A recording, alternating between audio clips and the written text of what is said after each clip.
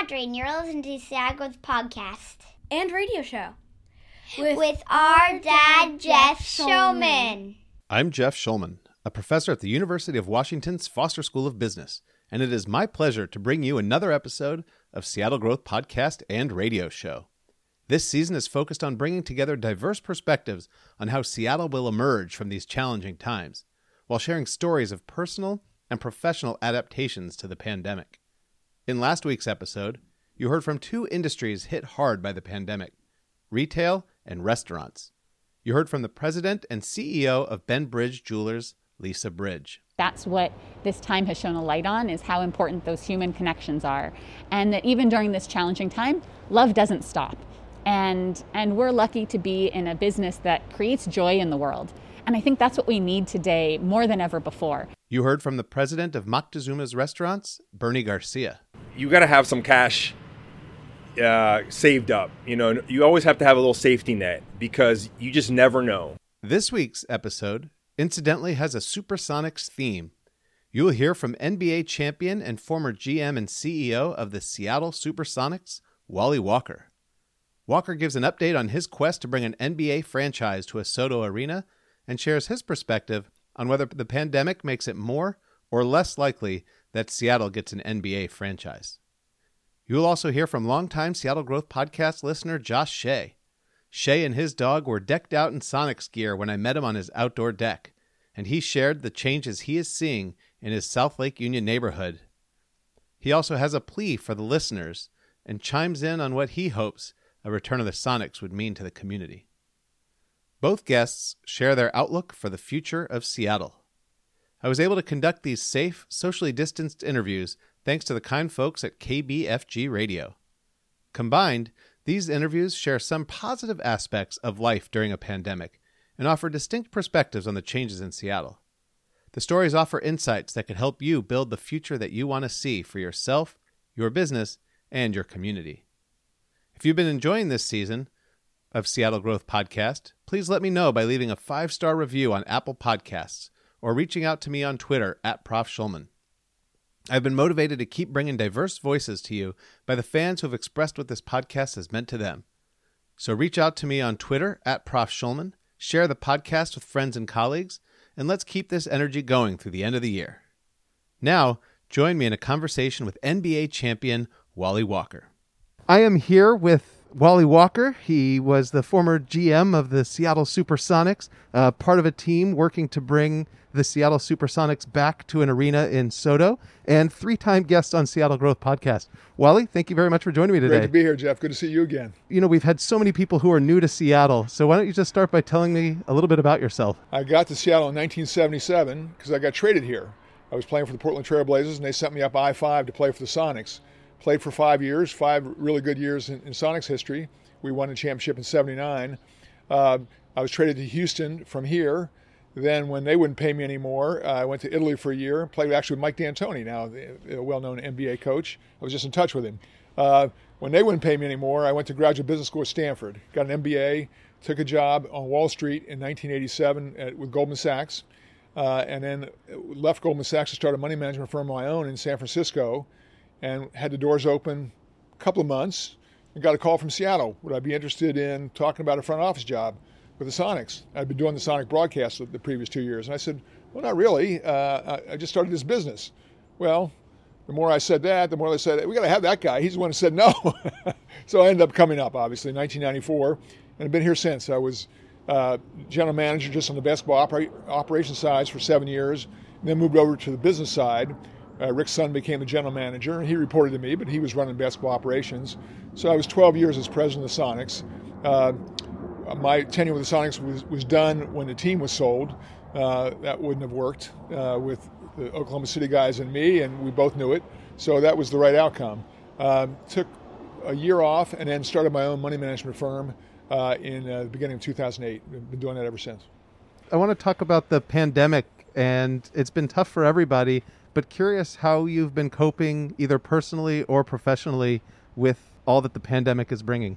Personally, it's been fine, generally good, and actually been some silver linings. We have 3 kids in their 20s, 2 are in college in the spring, and 1 was in grad school, and they were all home with us.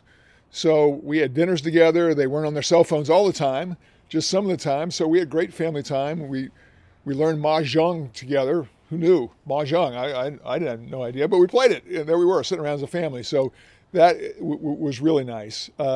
My office, I was downtown for a decade, but I'd moved that to a structure just away from our house. So it really is a standalone office structure. So for the last couple of years, I've been there. And with the pandemic hitting, I really didn't have to adjust at all on my workflow. So that part's been easy. It's been rare. This is an outing for me, Jeff, to be here with you, to come to the beautiful University of Washington. I've stayed really close to home. We've got some area there, and we've got a yard. I spent more time in the yard this spring than I did in the previous 20 years combined. Not good for the yard, but it was good for me. It was good catharsis for me. In general, it's been okay. If I couldn't play golf, maybe I wouldn't think that, but I play mediocre golf, and I've played it a lot this summer. And can you talk about any aspect of being in the Seattle area that has made navigating a pandemic better than it otherwise could be? It sounds like you've been staying home mainly, but is there any aspect of Seattle itself? Yeah, a couple of things have struck me. One, the generosity of the people that live here. They want to do the right thing. There are, of course, exceptions. There are exceptions to everything.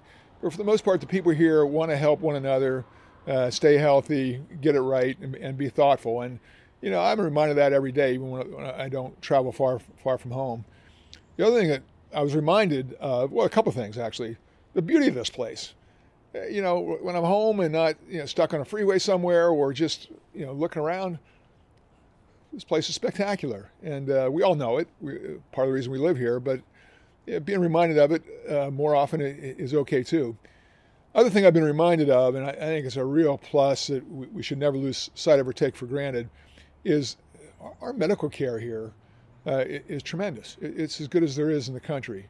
The dedicated professionals, and they're close by, and I've had a couple reasons to visit them, and as have family members, and the medical care is terrific. So may we not test that any further, but to the degree we have to, it's great to be reminded of that. And are there any aspects of Seattle that have made navigating the pandemic harder than it otherwise could be? Well, I used to love to go downtown. My office was right in the heart of downtown for 10 years. And downtown's not a place to go these days. And that's a shame because we had a great, vibrant downtown. And, of course, the pandemic has a lot to do with it. But we had some other issues before that. So we got to get at that because that worries me for Seattle's future. And we're going to get to Seattle's future in a minute, and we'll also talk about other changes that you've seen. But first, new this year, you're a 3-time guest on Seattle Growth Podcast, but new this year, I'm doing trivia. So asking the guests trivia, and there's no stakes here, so there's no pressure. This one comes from, actually, Paul Byer, who started listening to Seattle Growth Podcast the season I did on what a return of the Sonics would mean to Seattle.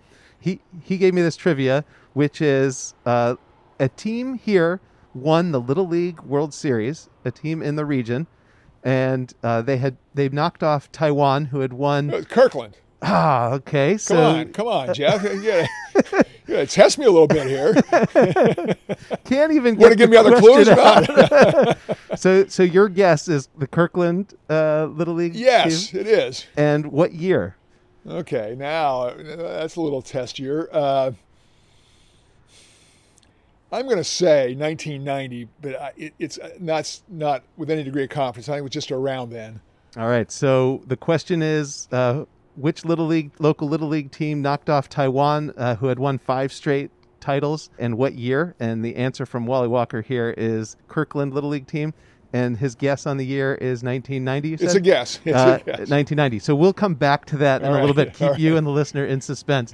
But you said it with such confidence, I think the listener is suspecting that it might be Kirkland, that you might be right. But we'll come back to that. Transitioning back to Seattle, what changes have you observed in these last 9 months that have affected you personally or professionally? Yeah, just the knowledge that we can carry on in the face of what is the worst pandemic, touched more people in 100 years. And we've been able to adapt and adjust, and people have been great. and we're not out of the woods by any means. Everyone knows that. But I have hope. In fact, I got on a commercial flight just a couple weeks ago. Hadn't been on one since early March, and people were so thoughtful about each other and their space, and the airlines were so well prepared. Alaska Airlines, our local airline, it gave me confidence. I have no trepidation about getting back on a commercial flight. So the other thing I mentioned to answer to another question, but I'll repeat it. Family time, we still have 2 adult kids at home, and we have had more time with them than you ever get with 20-somethings. So we've really been, involved in their lives, I think in a good way, and not, I hope, a hovering parental way. They'd be better, have better answer to that than their dad would. But it's been really nice to spend that time. Now, one got a job and one's interviewing, right now for a job. So we may lose one soon to, go into another city. But just to have that kind of family time with fewer distractions. For the period of time, there was no sports on TV or any current sports. We really did things together that we never would have dreamed of or found time for. And what about any changes you've seen in Seattle area that are impacting you negatively? Well, I'll go to one positive because I was just reminded of it driving down here to get together with you too. The traffic is much better. So there we go. But I haven't gone downtown except for a couple of times. And one negative that impacts me indirectly, but I feel really bad for the person who I got the email from. I'll describe that. I've gone for a decade to the same place in the middle of downtown to get my hair cut, called Simone David. Simone is the entrepreneur, has a great shop, and she sent out this email that basically said, hey, if you regular customers don't come back, I'm in trouble here. People aren't coming downtown. The occupancy of my old city center building is kind of 10%. So, please come back. And now I felt really guilty because I hadn't gone for months. And so I went back downtown and, great to see them. I hope she makes it because she's a wonderful entrepreneur. But to worry about her and all the small entrepreneurs, with a lot of friends who run restaurants, and to see places boarded up downtown, and not to have the energy and the vibrancy that we've come to know and love in downtown Seattle, that's a huge loss for our region. Some of it will come back with the pandemic, but we've got to do some other things too to make people feel safe, welcome when they are downtown. So back when I talked to you for season 2 of Seattle Growth Podcast, looking at what a return of the Seattle Supersonics would mean to Seattle, you were in a group with Chris Hansen, Russell Wilson, Eric and Pete Nordstrom, trying to bring the Sonics to an arena in SoDo. Right. Your group still has the property down there where the arena could be built. I've actually added to the property, so we have about 14 acres down in the SoDo area. And so how have the recent changes in Seattle affected that portfolio and your prospects for building an arena there? Yeah, I'll start with just the real estate side. And frankly, we've gotten very lucky. Chris Hansen and I got together in 2011. We've been at this over 9 years in assembling the property and trying to attract an NBA team. Of course, in 2013, we bought and had a signed deal to bring the Sacramento Kings here, and we know what happened. That unraveled. Didn't get permission from the NBA to do so. But just pointing out the fact we've been at it for a long time. As we've acquired the real estate market in that area in particular, and in general in this area, has done well. So we've gotten lucky. We've had a good return on our original investment, but it also generates a lot of cash so that we don't have to fund losses like a lot of real estate developers need to do. Now, we're not developers, but it's nice to have property that if you're holding on to see if an arena is going to be a possibility to attract an NBA team, to know you're not having to fund losses. So anyway, it's been a really good investment for us.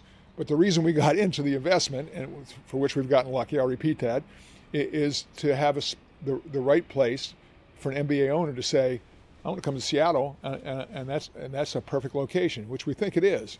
Now, it doesn't mean an owner will see it that way, but we want to still have that possibility available to them.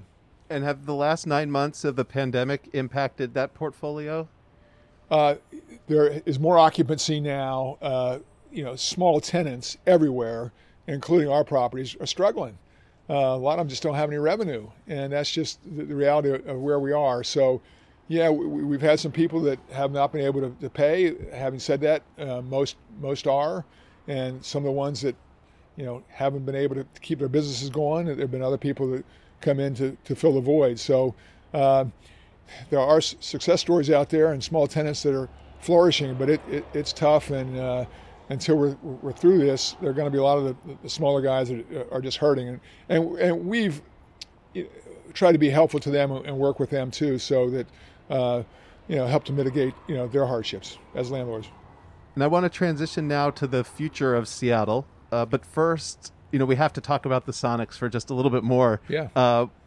If you and your group are able to bring the Sonics back, or if the group down with Climate Pledge Arena is able to bring back the Sonics, for so many people, thousands upon thousands of people have moved to Seattle after the Sonics were gone. Can you talk a little bit about what you think a future with the Seattle Supersonics would look like, and what that would mean to this community? Yeah. Well, first of all, let me say, if an owner wants to go to the Seattle Sun Arena, Climate Pledge Arena, and that's his or her choice, that's great by us. Our goal was and is, let's get the NBA and the Sonics back here. If somebody wants a standalone arena in SoDo, wants contiguous real estate possibility, then we may be the right choice. But whatever the choice is the right choice. Great, let's get the Sonics back here. Now, I've said this often, and I'm going to say it again. The Sonic crowd was the most diverse crowd gathering in Western Washington. And you can't replace that. You just, when you have that kind of crowd and gathering, people pulling together, you can't, it's such great things for your social fabric as a community. You can't replace it. We have other great sports, great owners, great facilities here, but the Sonics crowd was the most diverse. So that is a great aspect, and to have that as a gathering, particularly here in the winter, is just a great asset we have to get back.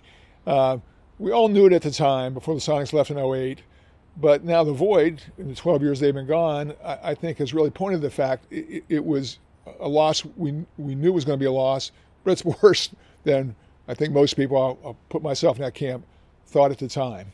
It is a huge void. And for a city that aspires to be, and in some ways already is, a world-class city, and of our size and prosperity, not to have an NBA team, it's ridiculous. It's ridiculous for us. It's ridiculous for the NBA, frankly. So we got to solve that. And if you were a betting person, do you think it'll get solved in the next 5 years, or do you think the pandemic is causing some major damage to the NBA model that would make it more challenging? Interesting time and time for that question. It's a double-edged sword.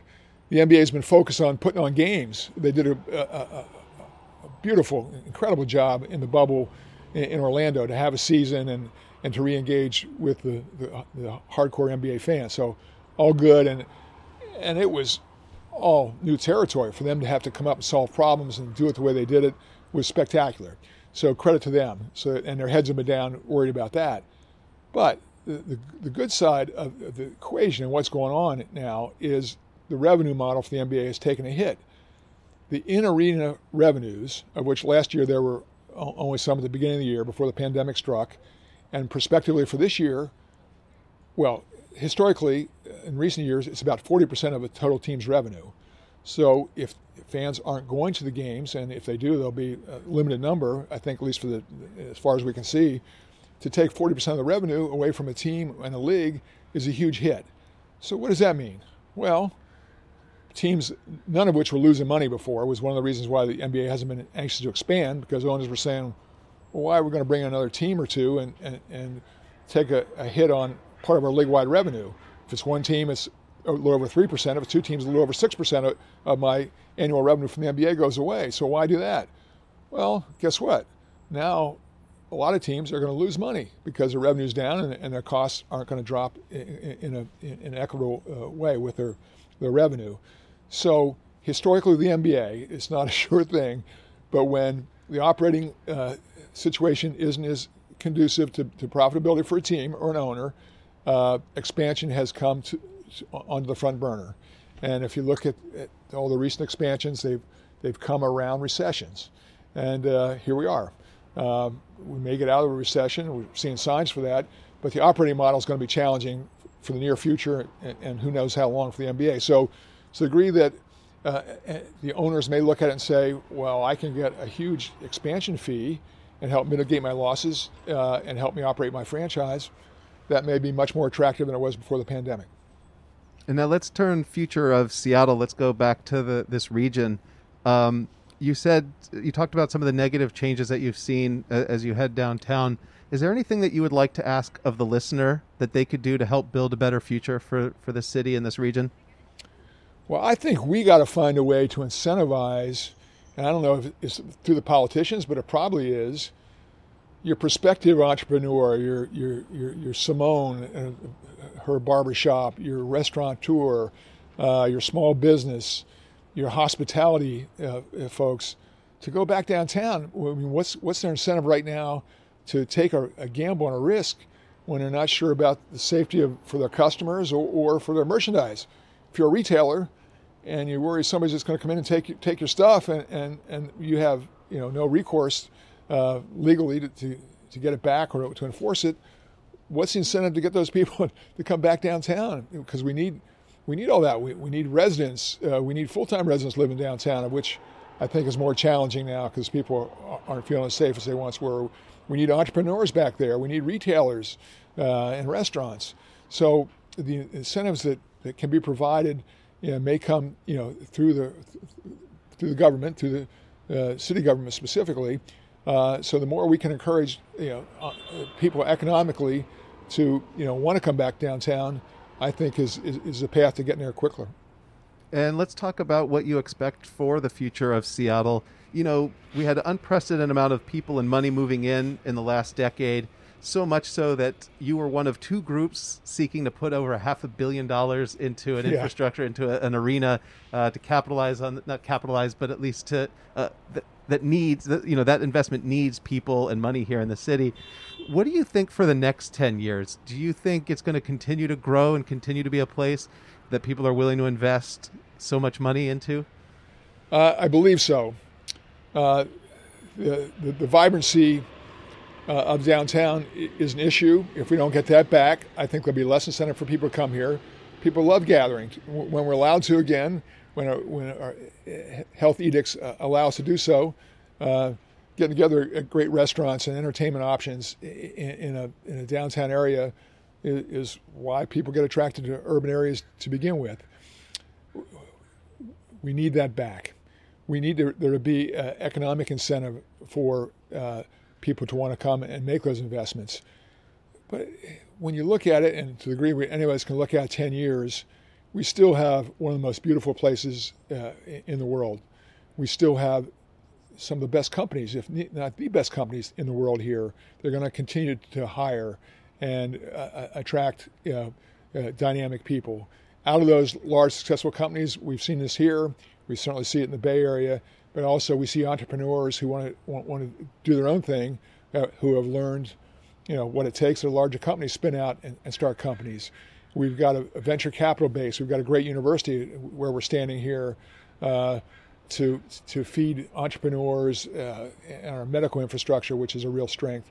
So there are plenty of reasons people are still going to be attractive to this region, but let's not take them for granted, particularly that entrepreneurial spirit that I think, from what I know, and I got here in the late 70s, really drove Seattle in the 50s and 60s. That's how we get to World's Fair, which put us on the map in a lot of ways. And a lot of people with a can-do attitude, which then we've had with our great entrepreneurs that started our great companies through the 80s and 90s as well. So maybe I'll point to the politicians, let's not assume that they're always going to want to be here if you're taking them for granted or if they feel they've not been treated fairly. And now let's talk next 10 months. So you say 10 years, there's a lot of reasons for hope and optimism. Next 10 months, what do you see for the future of Seattle? I'm on the board of the Seattle Golf Club, and we just had a little meeting last night. We don't know if we're going to be able to serve food and beverage indoors in February. So I think, to the degree I can look out 10 months, and I really can't, what are the rules going to be? What are we allowed to do? What should we do? Should we even shake hands in 10 months? I don't know the answer to that. Should we ever shake hands again? That's a longer term issue.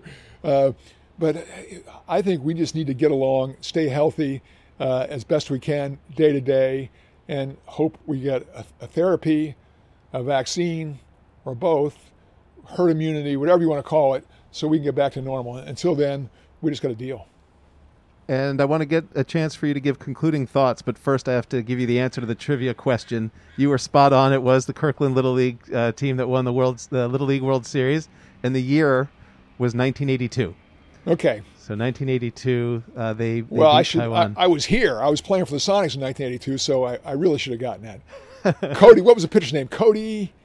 Oh, this is I got this trivia from Twitter. Okay, all right. I did not know this until yesterday, so we both learned something. Okay, you learned the year. I learned that this whole thing happened. We'll look up the pitcher. I think it was Cody, but his last name also escaped me. You go, Cody. But now you could speak to this. You won a championship with the Supersonics. What the excitement was in this region? Well, it really felt, and with the benefit of history and looking. In retrospect, and more hearing it from other people, because we're in 79, we're a bunch of young guys in our early mid-20s, and it's great, it's fun, but we don't have a perspective because most of us were brand new to Seattle as well. I've heard people say, locals, folks I really respect, say that the Sonics winning in 79, the NBA championship, had a huge impact, not just for sports and sports fans in the city and region, but overall for how we were viewed. Again, I'm not the best judge of that, but I have heard it, and if that's true at all, it touches me. So now, any concluding thoughts? We live in a great city. We live in a great area. Here we are standing here with the trees on campus University of Washington, and I'm struck by still the possibilities. I've got 3 kids in their 20s that are starting their careers, and you think about what a great opportunity, whether they're here or elsewhere.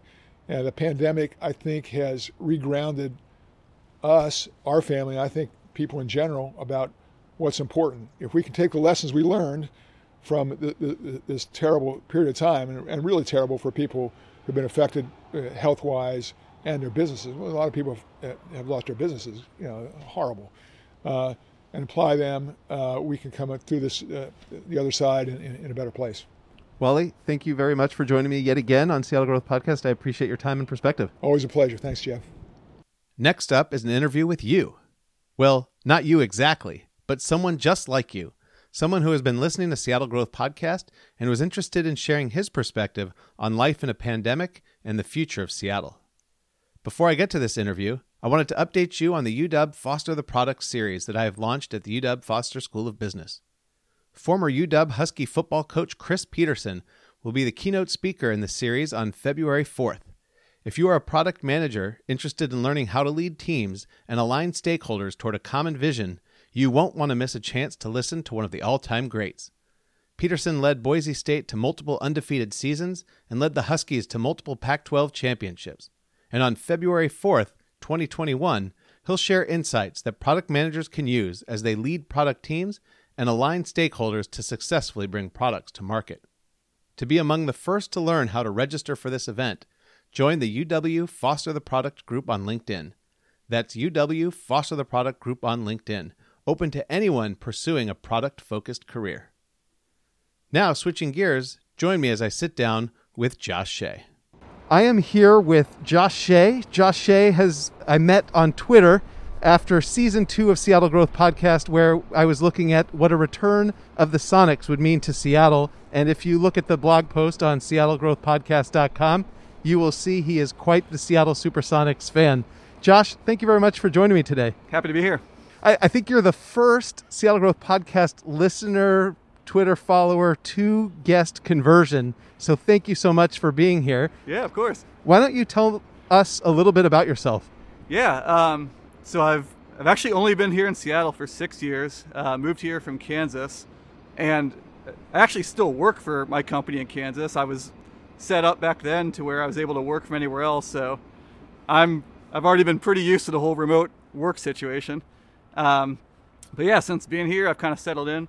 We're actually here at my place, and it's funny you mentioned how we met, because I think you were actually the first person I contacted with when I was starting to look at buying a place, because you had another real estate person on your show. So you connected me with him, and now I'm here. work-wise, it doesn't really have much to do with Seattle, but since coming here, I've been settling in and, as you mentioned, gotten really involved with the efforts to get the Sonics back. Growing up in Kansas, I was a big Sonics fan, and so never imagined I would actually be living here, but now that I'm here, I've been helping do what I can to make that work. All right, so we are in South Lake Union, which inspired the podcast because I lived here, came back to the place that I lived 2 years after moving away from South Lake Union, and it looked completely different. And so here we are, almost unrecognizable, but just a few blocks from where I spent many of my first years in Seattle. We're going to get to the changes in South Lake Union and what you expect for the future of the changes here. But first, why don't you tell me a little bit about how you're coping with the pandemic? Yeah, I mean, I got to say, for me, it's been relatively easy. I mean, I haven't had too much difficulty at all, given how I was already set up. And I mean, just compared to what I know other people have gone through, I sure can't complain at all.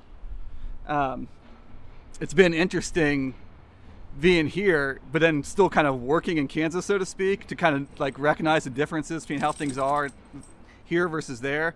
And that's been really interesting to hear kind of what people's impressions there are there of what's happening here. When this first started, it was thought, oh, this is a Seattle thing. In fact, right when it was happening, there was a coworker of mine, who's a friend, he was up here, and they were all freaking out about, he's going to come back from Seattle and give us coronavirus, and not realizing it was already all over America by that point. But then other places in Kansas, they still, and you see the breakouts over the past few weeks, they're still not quite getting it and are not taking it like we are. So you've got a different perspective from your coworkers in Kansas of what they think is happening in Seattle versus what is happening in Seattle. Can you talk about any aspects of Seattle that have made coping with the pandemic easier for you? Yeah, I mean, and I guess not really limited to Seattle, but just the region in general. I mean, the people here, for the most part, seem to be treating this properly and are taking the right measures and are pretty accepting of the cautions we have to take and are generally looking out for each other. So I mean, I'd say that's the big thing, is just the people here are generally of the mindset of trying to do the right thing. And have there been any aspects of coping with the pandemic here in Seattle that have made it harder for you than you think it otherwise could be? Yeah.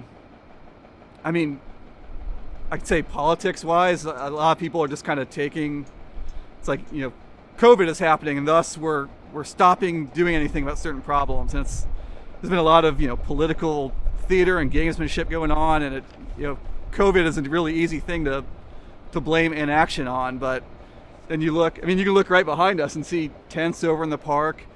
Literally, right as I was walking my dog before you came over, I encountered a lady who a few weeks ago, she's a homeless person and is, I see her out there struggling. A couple weeks ago, she was fired up and said she was going to kill my dog. And but I see her all the time and just have to keep it moving. And it's things like that where, you just know there's not going to be any action getting taken at all. And so speaking of that, any changes that you've seen in the last 9 months, maybe unrelated to COVID, that have impacted you? Let's start positively. I mean, I guess I would again say from a broad perspective, the people are still, we're trying to be supportive of each other. We know that, certain businesses are struggling, and, I try to do my part to support those businesses how I can. And I think that's a general practice of people, but I don't really see that, at least the city itself is doing much for us. I would say maybe on a statewide level, it seems like most of the, the mandates and policies that are getting set are well-intended and science-based. So, that's good. Have there been any changes in Seattle that have impacted you negatively? I guess I would say some of the, the homeless situations and the crime concerns and the concerns of businesses around here, both large and small, as to, are we going to be able to come back the way we want to? Do we want to come back given the environment, even setting COVID aside? I mean, that worries me, both as someone who lives here and kind of likes how things were, as well as having just, bought a residence here, kind of worried about, hey, is everyone going to leave? Did I buy it the worst possible time? So, nothing yet, I'm personally kind of just resigned myself to, hey, we just got to ride this out. Let's get our vaccines and then work on getting back to normal. So as of yet, not so much a negative impact, but it's concerning.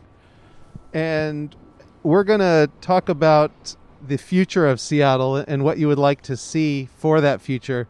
But first, as you've been listening, you know that this year we are doing trivia. And so I have a trivia question for you. We're here in South Lake Union, not too far away from a Seattle neighborhood that is no stranger to explosive growth. 7 years before it was annexed by Seattle, the neighborhood was its own city, 4,568 residents, which was the 7th largest city in Washington. And chronic deficiencies in the water supply persuaded this city to be annexed. What is the neighborhood, and what year did it cease being its own city to become a part of Seattle?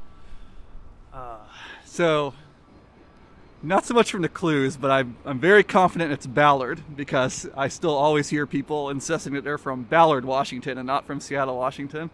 As far as when, oh my gosh,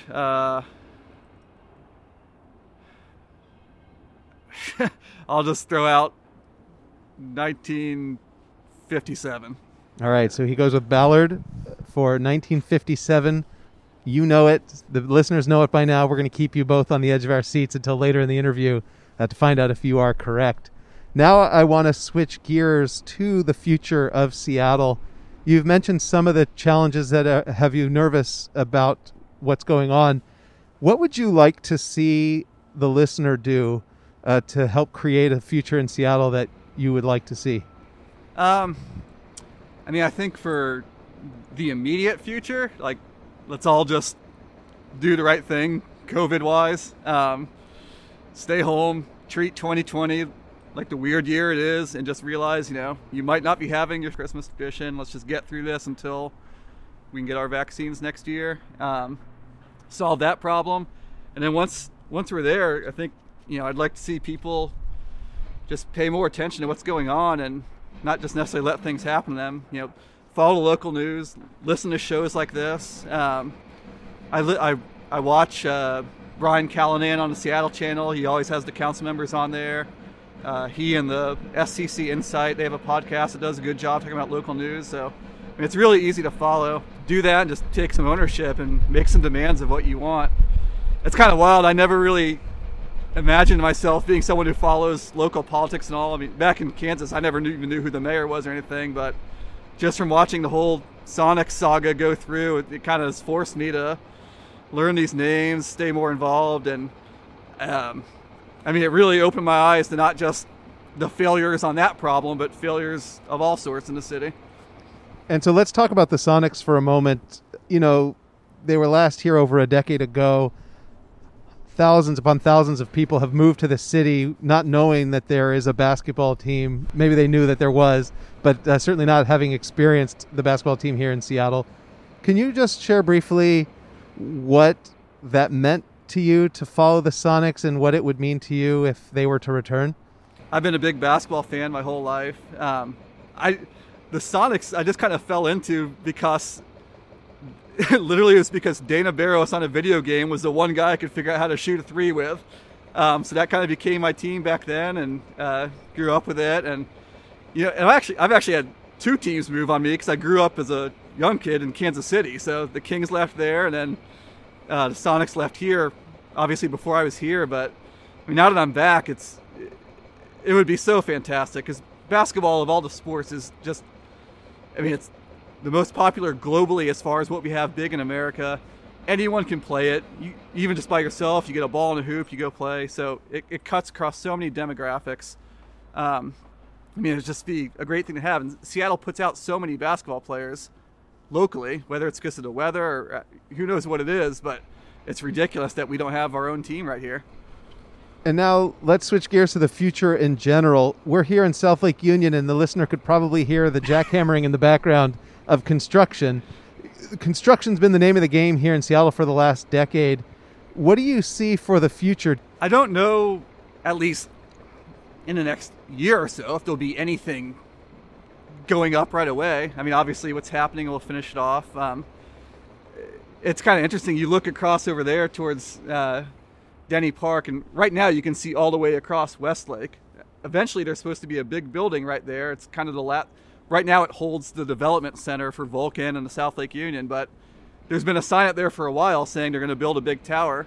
You look on their website, and it advertises this fantastic view onto Denny Park, but at the same time, you look at Denny Park, it's going to be pretty hard to market that right now because, I mean, tents everywhere, crime going on. You saw on the news a few weeks ago someone sticking a lit pole into a cop car, so they're going to have to get that cleaned up. But I don't think, I mean, I sure don't hope or think it's going to be just a vacancy and everyone flooding. I think people still are going to want to go to work, especially the younger people that are down here that have a lot of these jobs. I don't think they necessarily want to work from home full time because part of the attraction of living in a big city is getting to go out and about and meet people and go to happy hours that are on the ground floors of all these buildings and things like that. So, I don't think we're going to see a mass exodus, but it might be a little bit till people kind of reacclimate and understand how to best fill these buildings. And so let's say the next 10 years, we've had unprecedented amount of people and money moving into the city the last 10 years. Do you think 10 years from now we'll look back and say, wow, this last decade also continued to grow? I would say not on the same level. There'll probably be a little bit of a leveling off. But, you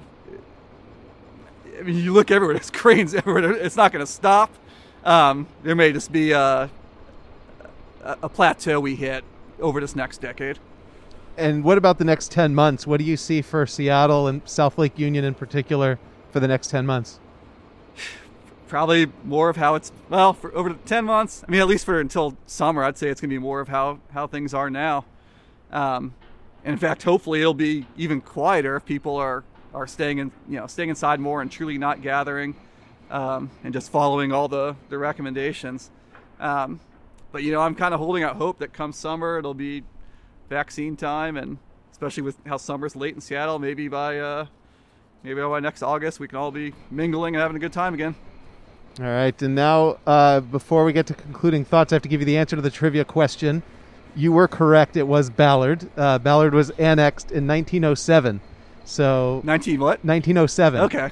So in 1900, they had the 4,568 residents, and they grew to 17,000 people by the time that they decided enough was enough. We need to be a part of the city. They actually had a vote in 1905 that failed, but then became a part of Seattle in 1907. So good job on Ballard. And now I want to give you a chance. Any concluding thoughts? Selfishly, from my Sonics perspective, I'd say go support Sonics Arena. The goal always was, when they started and when this whole effort was going, was to get the Sonics back, and it's kind of been bastardized a bit into let's get winter sports back or let's fix Key Arena, but I don't know that either of those two things actually solve the problem we were going for. So, keep talking to your local council people and keep supporting that Sonics Arena effort, because I think best case, if we can get that alley down there conditionally vacated, it'll be the key to getting us a team, and worst case, if I'm wrong, then no foul, and maybe it'll motivate these folks at the Key Arena to get a team quicker and fear competition. And sorry, I said concluding thoughts, but if you could just give us a little bit more context to the listener who may not have been following the Sonics Arena, where it is, what it is, and what you're talking about. Do you mind just giving a little bit more background on what you'd like to see and what you're talking about? Yeah, so it's been, I think since 2011, 2012 or so, a group of investors they've got a bunch of property down in the Stadium District in SoDo, just south of the Mariners parking garage, with plans to build an arena there. The group actually had a deal to buy the Sacramento Kings and move them up here, and that ended up falling through. The Sacramento was able to, they actually rallied around getting and keeping their team, and were able to get some local ownership to take it there. And then since then, what the group's been looking for is to make sure that the city will, when the time is right, vacate that alley, because that Occidental alley that people walk down when they're trying to get to the stadiums, and that's behind the strip clubs and things back there, that actually would be right where the arena is sitting. So we do need to make sure that, hey, if a team's going to be interested in this, that the city kind of won't gum up the works and then throw a fit about that alley. So the group's been pushing to get that alley conditionally vacated, so to speak, that, hey, if we get a team, you guys will vacate the alley. And not just give it to them, sell it to them for $30-40 million, whatever it was. The city kind of nixed that a few years ago and started focusing on the renovation of Key Arena, and found a group that will do that and put a hockey team in there and Live Nation concerts and things like that. But that doesn't, again, solve the Sonics issue. And, in my opinion, I'm kind of concerned that effort kind of works against getting the Sonics there for scheduling purposes and competition purposes. Other people insist that that's a step to it, but they've been very clear that they won't try to get the Sonics, if at all, for at least 5 years, to let the hockey team kind of put its roots down. And meanwhile, you see teams like, all the time you see other teams that have dicey arena issues, or you never know what can come up for a change in ownership. I mean, who would have known that, what's his name, Donald Sterling would get caught on tape doing something, have to sell his team. I mean, every day something can happen, and I want Seattle to be ready and have this, NBA exclusive arena with great finances built in, so that we are attractive to an NBA team. We can't just rest on our laurels and say, Seattle got wronged 13 years ago, so now the NBA has to make it right. That's not how they view it. And a guy who pays $2 billion for a franchise is going to want to go where the money's right, and he might want his own arena and his own ability to develop the land around it. So we can't just say, hey, NBA, be fair. Any other concluding thoughts you wanted to leave the listener with? No, I mean, support that movement if you can. Again, let's try to just all be on our best behavior to get through this COVID thing. Wear your masks. Try not to travel much. Don't be hanging out in bars with the doors closed when there's a patio right there. So yeah, let's get through that, and then once we're all healthy and past it, let's work on making the city better. Josh, thank you very much for joining me today. I appreciate your time and perspective. No problem. Thanks. That is all for today's episode of Seattle Growth Podcast. Have an opinion to share? Reach out to me on Twitter @Prof Schulman. I enjoy hearing how listeners like you are reacting to these interviews. That's @Prof Schulman on Twitter. I hope you'll join me next week. In the meantime, I'm Jeff Schulman, and I thank you for joining me on this journey of Seattle Growth Podcast and radio show.